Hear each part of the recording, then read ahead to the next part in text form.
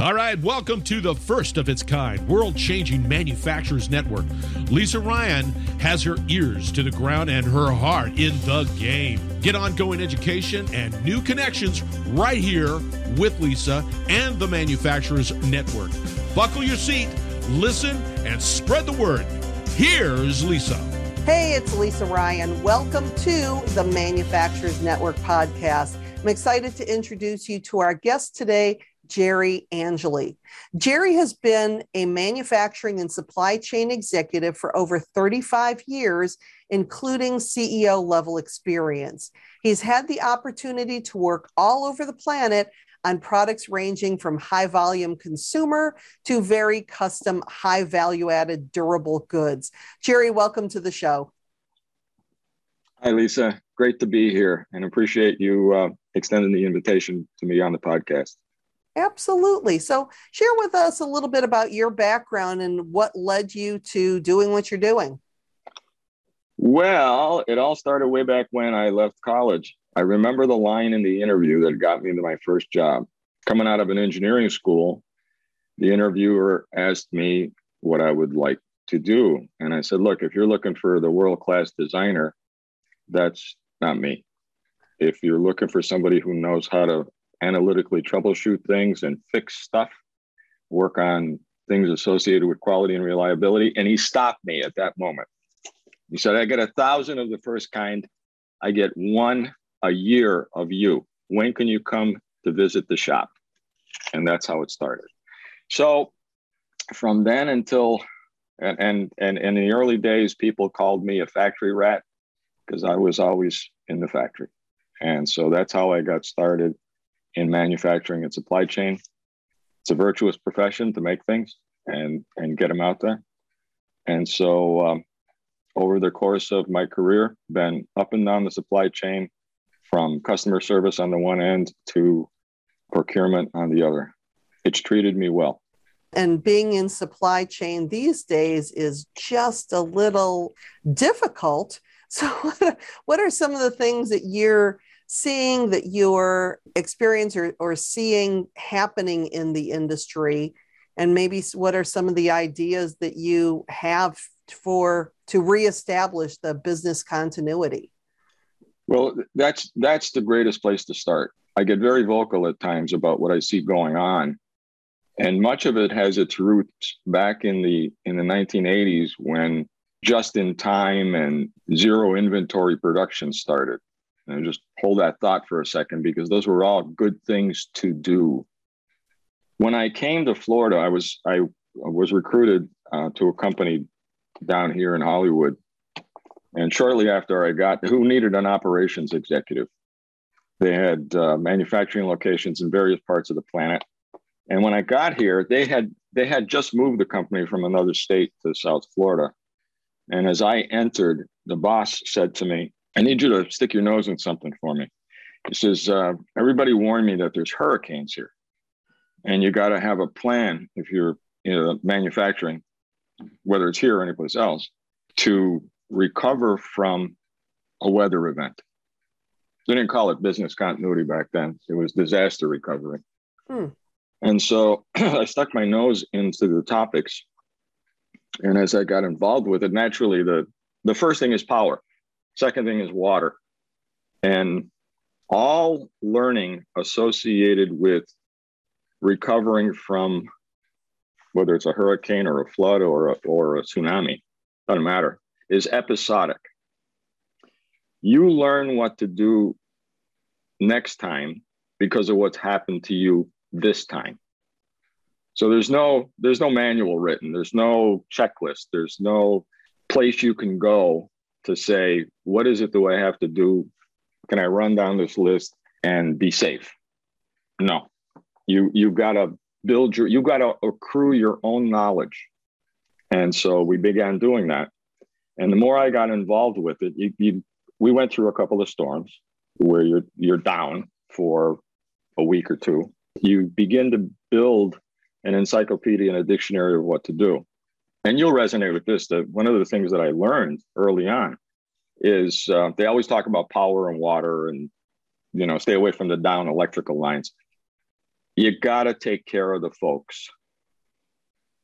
Getting ready for it, preparing for the coming storm, what happens during the storm, and what happens after the storm. The first thing you do is take care of the people. Make sure that they have enough time to get their affairs in order. That sounds a little dark, but it's true. They want to take care of their house. They want to make sure that their assets are safe, just like you do in manufacturing. And the second thing is communication. Always overdriving what's going on, why is it happening, what's happening to you, when are we closing, when are we opening? All of that stuff you have to take care of first, because that fosters a sense of belonging in the people. And if they know or appreciate that you're taking care of them, they'll take care of you. So you need your workforce with you. Absolutely. So what did this company do before you then? Did they just kind of fly by the seat of their pants, then one day decided that they needed a process? Because Florida's always had storms. Well, they had just moved here too. They came from up north. So up north, there you go. Okay. Up north, we had snow days. Right. Right. Snowplow that shut us down for a day, and that was about it. You dig out from under and you go back to work. Exactly. But here, there's a great deal of uncertainty. The point is this: the learnings that accrued from the topic of disaster recovery align themselves very well with the modern version called business continuity. And in the business continuity book lives the supply chain. The analysis of what you need to ensure that your supply of materials, the critical ones, to the nuts, bolts, screws, and plastic bags, are tended. And probably the biggest mistake that I see happening now is that the supply chain first suffered from the just in time, right? We want everything to get here just in time. Well, okay, that's fine, but not all the time. There are certain things that you need a 3 or 4 week supply of during hurricane season, because you might not be able to get them. And so you have to make provision for, you can call it stockless production, but what are you doing to keep yourself running in the event that something happens to you or to somebody else in Jacksonville, for example? You know, you could have a storm up there and not here, but you still can't get stuff. And in the second thing is like for like.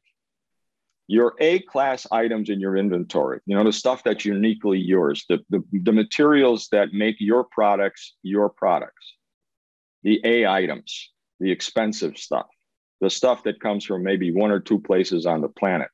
The relationship that you have with those suppliers should be different from the relationship that you have with people who sell you the C and D items. And so one of the things that we learned to do is that for the A items, the 20 or so items that make up the critical pieces that you need in your processes, as the president of the company, I made sure that I had a line to the president of the company where they came from. Pyramid level to pyramid level, president to president, vice presidents to vice presidents. And because if you relegate the entire supply chain, and I have nothing against the purchasing department, don't get me wrong, you have no firepower. The regular folk talking to the regular folk can't get you to need something when you need it, can't get you to deliver something when you need it. And here's the critical learning.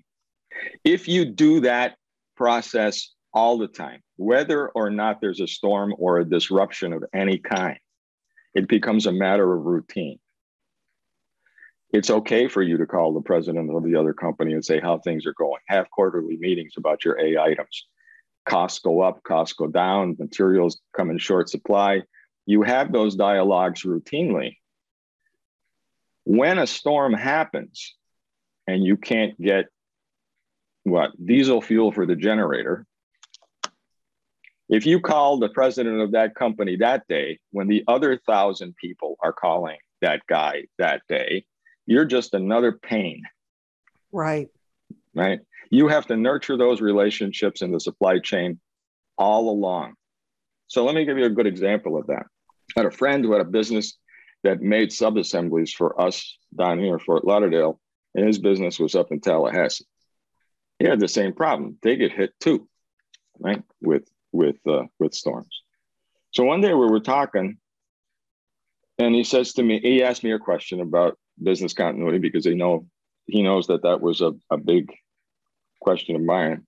And he says, what happens if there's a storm in Tallahassee and I can't get you the product you need? I said, well, the truth of the matter is I can make the sub-assembly that you're making too. I'll just put the parts on a truck before the storm hits you, send them down here. And I could do the same thing. If the storm is going to hit here, I could send my stuff up there and you could make the products that I make. So it was a handshake that came of a discussion about keeping the supply chain continuous for those critical parts during a disruption that was caused by weather. But you have to think through that stuff. You have to work on it, not all the time, but you have to think about those disruptions. And the same thing applies. We had another example where a truck full of a different sub-assembly was in an accident, caught on fire, and we lost 2 months production and didn't know it. It was wow. Where's the truck? Uh-huh. So you go on a magical mystery tour trying to figure out what happened to your parts. But the same things that you learn in business continuity for a storm apply there. And then the last thing I'll talk about is the competence of managing for continuity. When the pandemic hit and things started to shut down because factories shut down, supplies were short because nobody was working. But then we started to run out of raw materials because the places where the raw materials were short. The disturbance this time, nobody planned for this disruption to last this long. Even in all the planning that we did, the longest period of time that we planned for was a month. Because you figure anything that would happen, short of, getting a fire that burns you to the ground, you'll come back to life within a month's period of time. There's several things that have changed that now. One is cybersecurity. That's a disaster that's man-made. Somebody attacks you, drops your operation to its knees, either because of ransomware or just because they do nasty things. Provisions for cyber attacks in the supply chain, all businesses have to plan for. When we look at some of the things that are, in Florida, there's going to be storms and there's parts from August to November or whenever hurricane season is that you can plan to have that 3 or 4 extra weeks. A truck catching on fire is a one-time event. But how would you prepare for things, like the pandemic? We have this backup at the LA ports where people are waiting months and months to get their supplies. I mean, is there anything that we could have done or that we could be doing better when the absolutely unexpected happens, like it's been for the last 2 years? That's a fascinating question, Lisa, and it's one that I wish I had $5 every time somebody asked me that question in the last 3 months. Okay, when there's a disruption, 3 things happen all the time. First thing is prices go up, never go down. Drought in Brazil, coffee prices go up tomorrow. They go up, they don't go down. Prices go up when there's a disruption. Supply uncertainty increases. For whether the tsunami in Japan that took out the ICs back in, I think it was 2010. Supply uncertainty increases. Everybody who uses those supplies starts to grab at whatever that thing is. And 3, shortages and allocations happen. Never goes the other way. Now, part of my career, I worked in the Far East and lived there. And I can tell you that The ports of LA and Long Beach are always the ones that get congested. They're the ones that always have the line of freighters and tankers lined up waiting to unload. Not Seattle, not Miami, Long Beach, and Los Angeles. Now, someone somewhere should be thinking about that, saying, in the event of a disruption, why don't we send the boats someplace else to load and unload?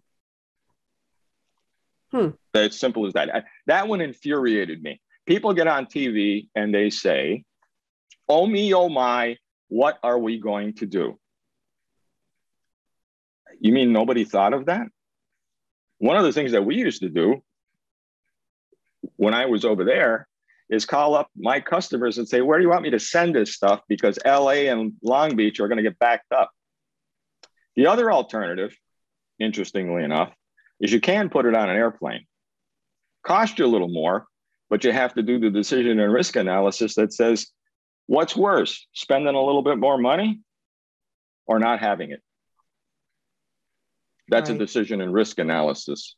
But it's always the same ports. Make provision for that. When there's a disruption, those ports get disrupted. They get the lines. And then there's a eureka someplace geez, why don't we send it through the Panama Canal and get it to Miami or someplace on the East Coast? It costs more. Good example of that was the freighter that got stuck in the Suez Canal. Yeah. The container. All kinds of memes on that one, that's for sure. Well, yeah, after it happened, then everybody said, oh me, oh my, what are we going to do? The boat was stuck for a week. So worst that could happen is we'll be down for a week. Now, that's not the way it works, folks. It's a chain. When that boat gets stuck, all the other boats that go passing through that canal all the other ships have to sit and wait. Right? Right. And so at one point in time, and I kept watch over that one, again, for the same reason, because I was learning.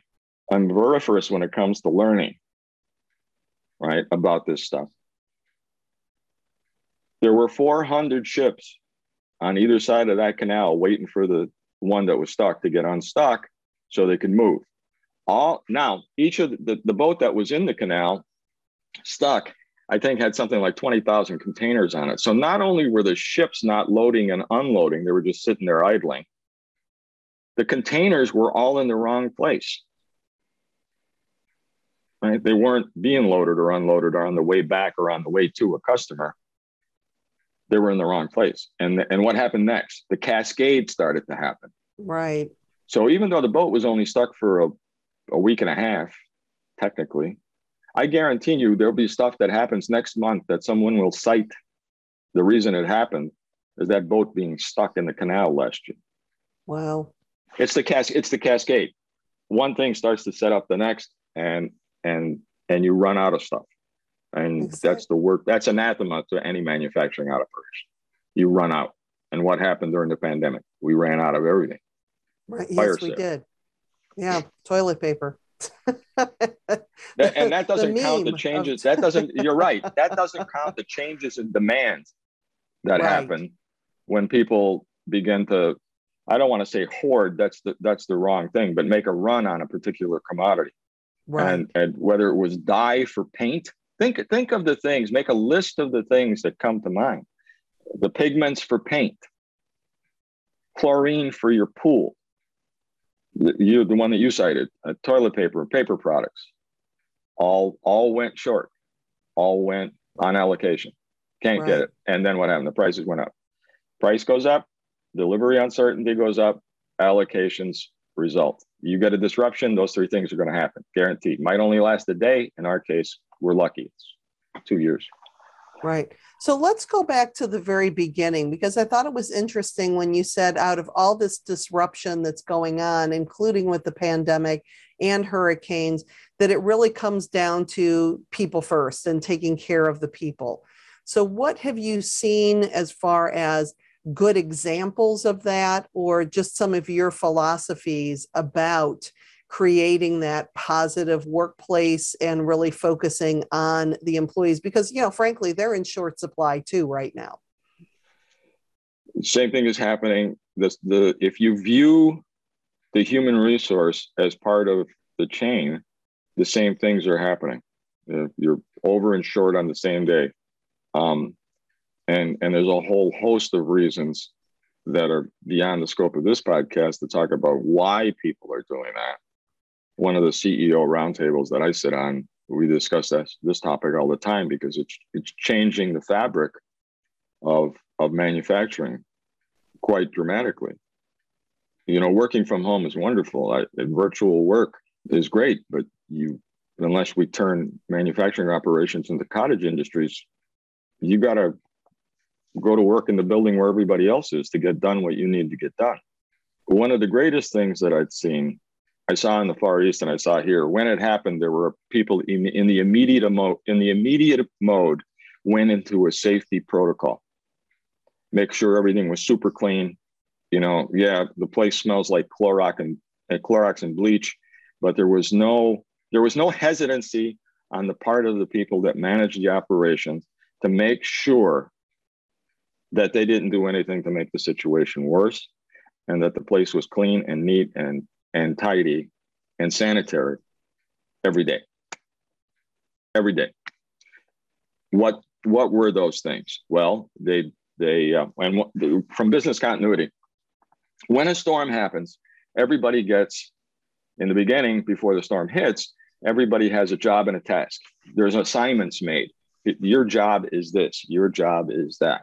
And one of the best practices I had seen is immediately several of my colleagues that run operations split their shifts apart so that there was a time window when the first shift would stop and then spend an hour cleaning the place before the next shift got there. So they created a 2-hour window where nothing was happening so that one could tidy up, straighten up, sanitize, leave. Next one comes in. What does that do? That instills a sense that, again, back to the folks, they care enough to make sure that I have a sanitary place to work and it's visible. The value is recognizable, right? They get to work and the whole place smells like Clorox or whatever, Fabuloso or whatever product you happen to use to do the cleaning. But it's a tangible example to the folks that somebody cares about them. Okay. So probably if you put the numbers to it, they may have lost a little bit of production, but if they were able to save those people from leaving the company because they didn't feel safe, they didn't feel protected, they, with the Great Resignation going on, they could have been a big part of that and just left. So it sounds like there was probably an evening out of the numbers where they didn't take as big of a loss as they could have by stopping production like that. What did they find? That they ran at 80% capacity, but it throttles back. It absolutely does. But at the same time, their demand throttled back as well. But the biggest benefit was the operation kept running. And one of the things that some days I used to say the rest of the world knows how to do this, but America doesn't, because we never stop. We never sit down. We never take a vacation. We're always working. Starting and stopping kills a manufacturing operation unless you know how to start and stop, unless you know how to wind down the operation and start the operation back up. This is what killed the ICs. When you shut down, lead time to an IC is 4 to 8 weeks, unless you stop it. And what's an IC? Integrated circuit. Okay. Chip. The thing that is also void at the moment because they can't get the raw materials and the machines have been shut down for so long. And then when you lose the human resource that does it, you also lose, a colleague of mine calls it the tribal knowledge. Yeah, you could have all the processes, procedures in the world written down and documented and codified. But if you lose the person that knows how the whole thing goes together, you've just been disrupted in a big way. So what it does is it establishes a continuity through that period of time. Yeah, the tachometer is not running at 7,000 RPM. It's down at 4,000 RPM, but you're still running. You're not forgetting how to do anything. Go back to what you just said with the starting and stopping kills a manufacturing plant unless you know how to do that. So in your plant where you just talked about that 2-hour window, they did start and stop. So go into a little bit more detail. Is it starting and stopping a good thing or is it not a good thing? Yeah, and I don't mean to confuse the issue. The 2-hour window wasn't a start and a stop. It was a gap that production picked back up, not in the immediate mode. Okay. What I'm talking about starting and stopping is when you have to shut down an operation and have and to a standstill over a long period of time. A good example of that happens every year is Chinese New Year. Okay.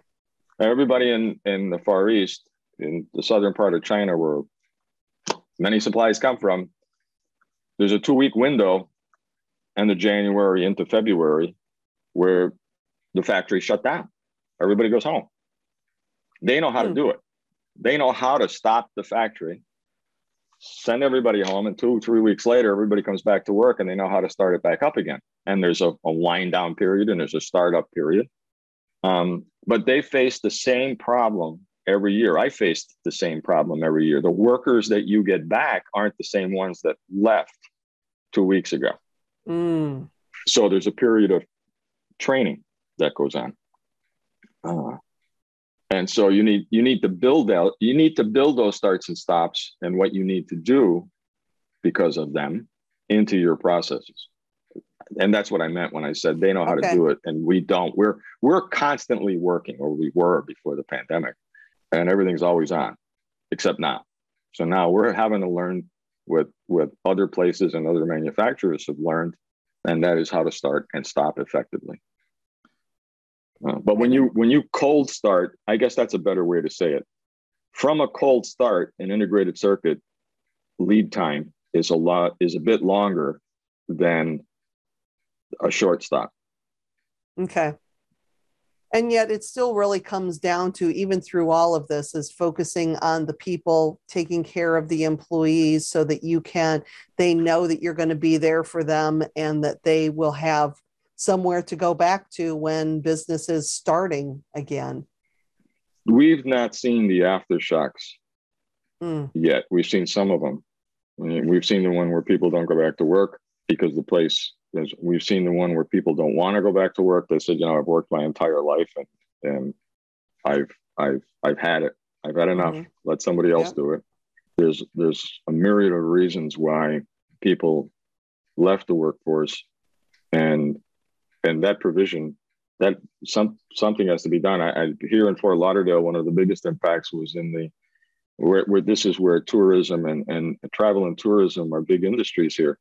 And it's very difficult for the places that tend to the folks who visit here to be tended. Getting those folks is difficult in the hotels, in the places where people visit, restaurants. Yep. Absolutely. Well, we see that up here too in Cleveland. You go to a restaurant, there's a 45-minute wait and it looks like half the tables are empty. So supply chain is everywhere. So as we're getting to the end of our time together, when you think about business continuity, what would be your best tip for somebody listening to this today to be able to plan for that as best as they can when there is a disruption? Plan for it. People that have never experienced it have now experienced one of the most savage ones that I've ever seen.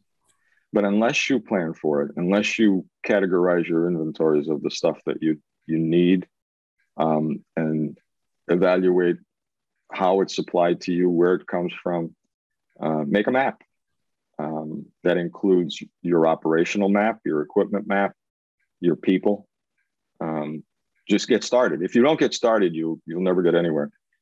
The other bit of coaching I would say is they're uniquely yours. Your processes and the things that you do, while there may be some commonality to other manufacturing operations, and you can learn a lot by benchmarking, these things are custom to you.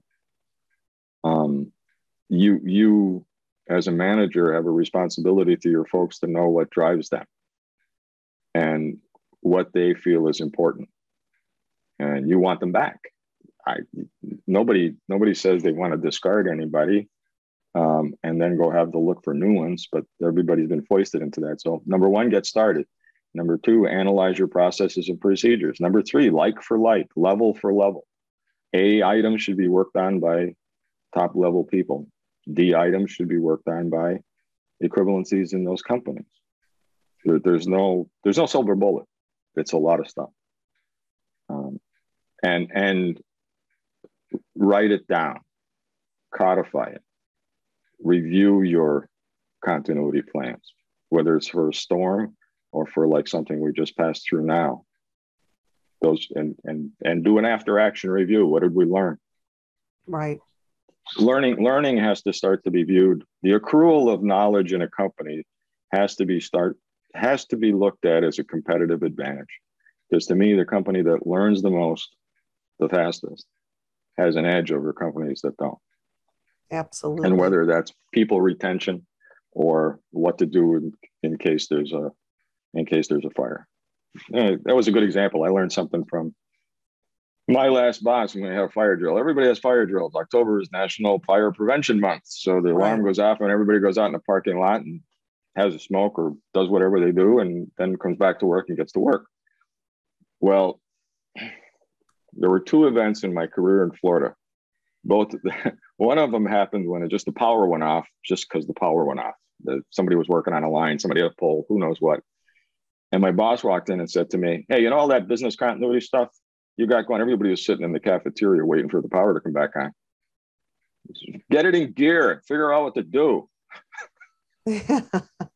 What? It'll come back on. "No, that's not good enough. That's why I hired you. Get going." The second one had to do with a fire drill. I said everybody went on a parking lot. Everybody came back in. My boss says, "Did everybody get out of the building?" "I guess." "What do you mean you guess? Suppose it was a real fire. What are you going to do?" So that gave rise to this whole, where is everybody? Was it a real fire or was it a drill? How did you know? Where are the collection points for the people? I mean, it took 3 days to straighten out and get a process in place for a simple fire drill to know that it was effective. Not that you checked the box that said, yeah, everybody went in the parking lot and came back out, but it's another level. It's another level down of making sure that the people were safe. While it was not very much fun when it happened, you can turn it into something that's a learning experience, and that makes it okay. And again, it gets back to this point of they're thinking about us. Right? They're worried about us. They're not doing this just to check another box. They're actually worried that we got out of the building if there was a real fire. Right. Well, Gerry, if somebody did want to continue the conversation with you, what's the best way for them to get in touch? You have my contact information. Yeah, that'll go in the show notes. And they can contact me. This is a topic that, as I mentioned before, I'm on a group called the CEO Roundtable. This is a topic that I watch over for them. I'm glad to talk to anybody about it. I've done seminars and symposia on the topic, and I get irritated when I see stuff on TV that's easily avoidable. Right. Well, Gerry, again, thank you so much for being on the show with me today. Oh, it was my pleasure. And I hope that everybody heard the energy in my voice when I talked about taking care of the folks and making sure you have continuity in your operations, because that'll keep you above the rest of the crowd. If you're running and nobody else is, everybody wonders what's going on. Yep. How'd you do that? I'm Lisa Ryan, and this is the Manufacturers Network podcast. We'll see you next time. Thanks for listening. Hey, do me a favor. If you like what you've heard, please subscribe and give us a 5-star rating. Also, feel free to share the podcast with your friends and colleagues so we can grow the network and connect more fantastic folks just like you. You can either go to the website at manufacturers-network.com, or share the podcast on your LinkedIn, Facebook, Twitter, Instagram, or wherever you and your industry friends hang out. The bigger and faster we grow this network, the stronger and deeper community we will have. I appreciate you. Thank you.